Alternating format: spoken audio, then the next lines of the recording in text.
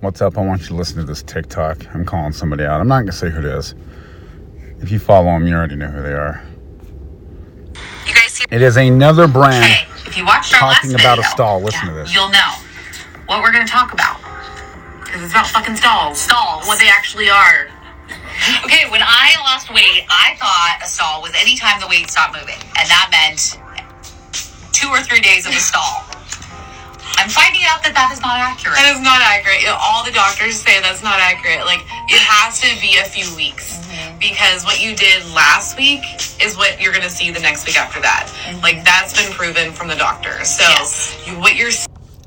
I want to know, OSLP, what quote-unquote doctors you're referring to. The doctors. Give me a name. Give me a credible source where you're getting this information, because it's incorrect. Okay?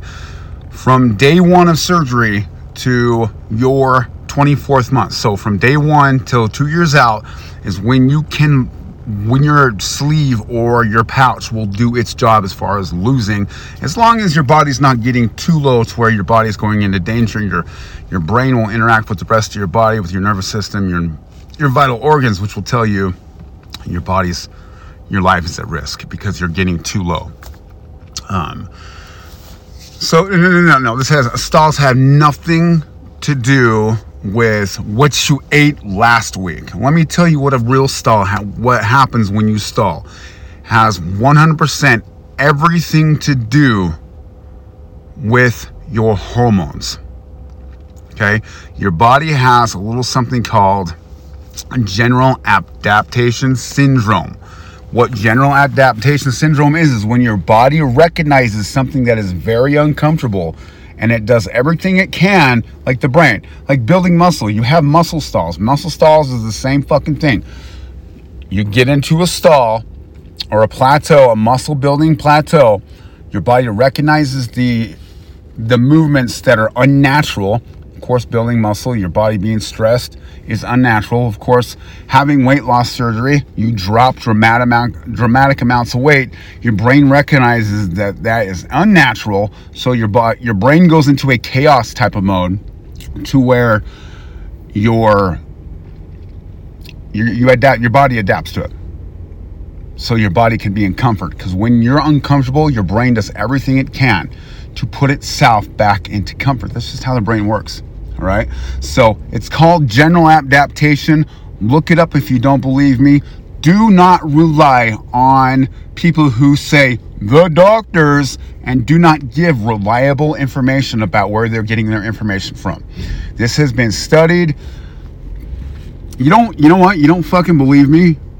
Google it. Google general adaptation syndrome and why weight loss surgery patients stall. My wife, who's a professional, who's going to school for this, has done a blog about this already. This cracks me up. This is why I'm like at war with the entire community. There is so much misinformation being put out there about stalls, about fat loss, about weight loss, about putting on muscle, about being in the gym, blah, blah, blah, blah. And people take it as, the gospel, because they respect the brand. Okay, so before you go putting out information about shit you have no idea about, check your facts, because we're out here and we're finding you. We're finding the people in the bariatric community that are putting out misinformation, and we're calling you out, and we're raising hell, because it's got to stop.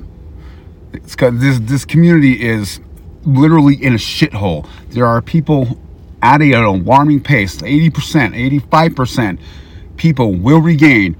I think it's last time we looked was like 60% of their pre-surgery weight within the first 3 years. Those numbers suck. Okay, we're trying to change it.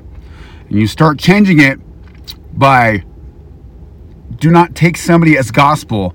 You do your own footwork. You do your own research to find out exactly what is fact and what is fiction, because people are trying to create content and they don't have a creative bone in their body. Peace.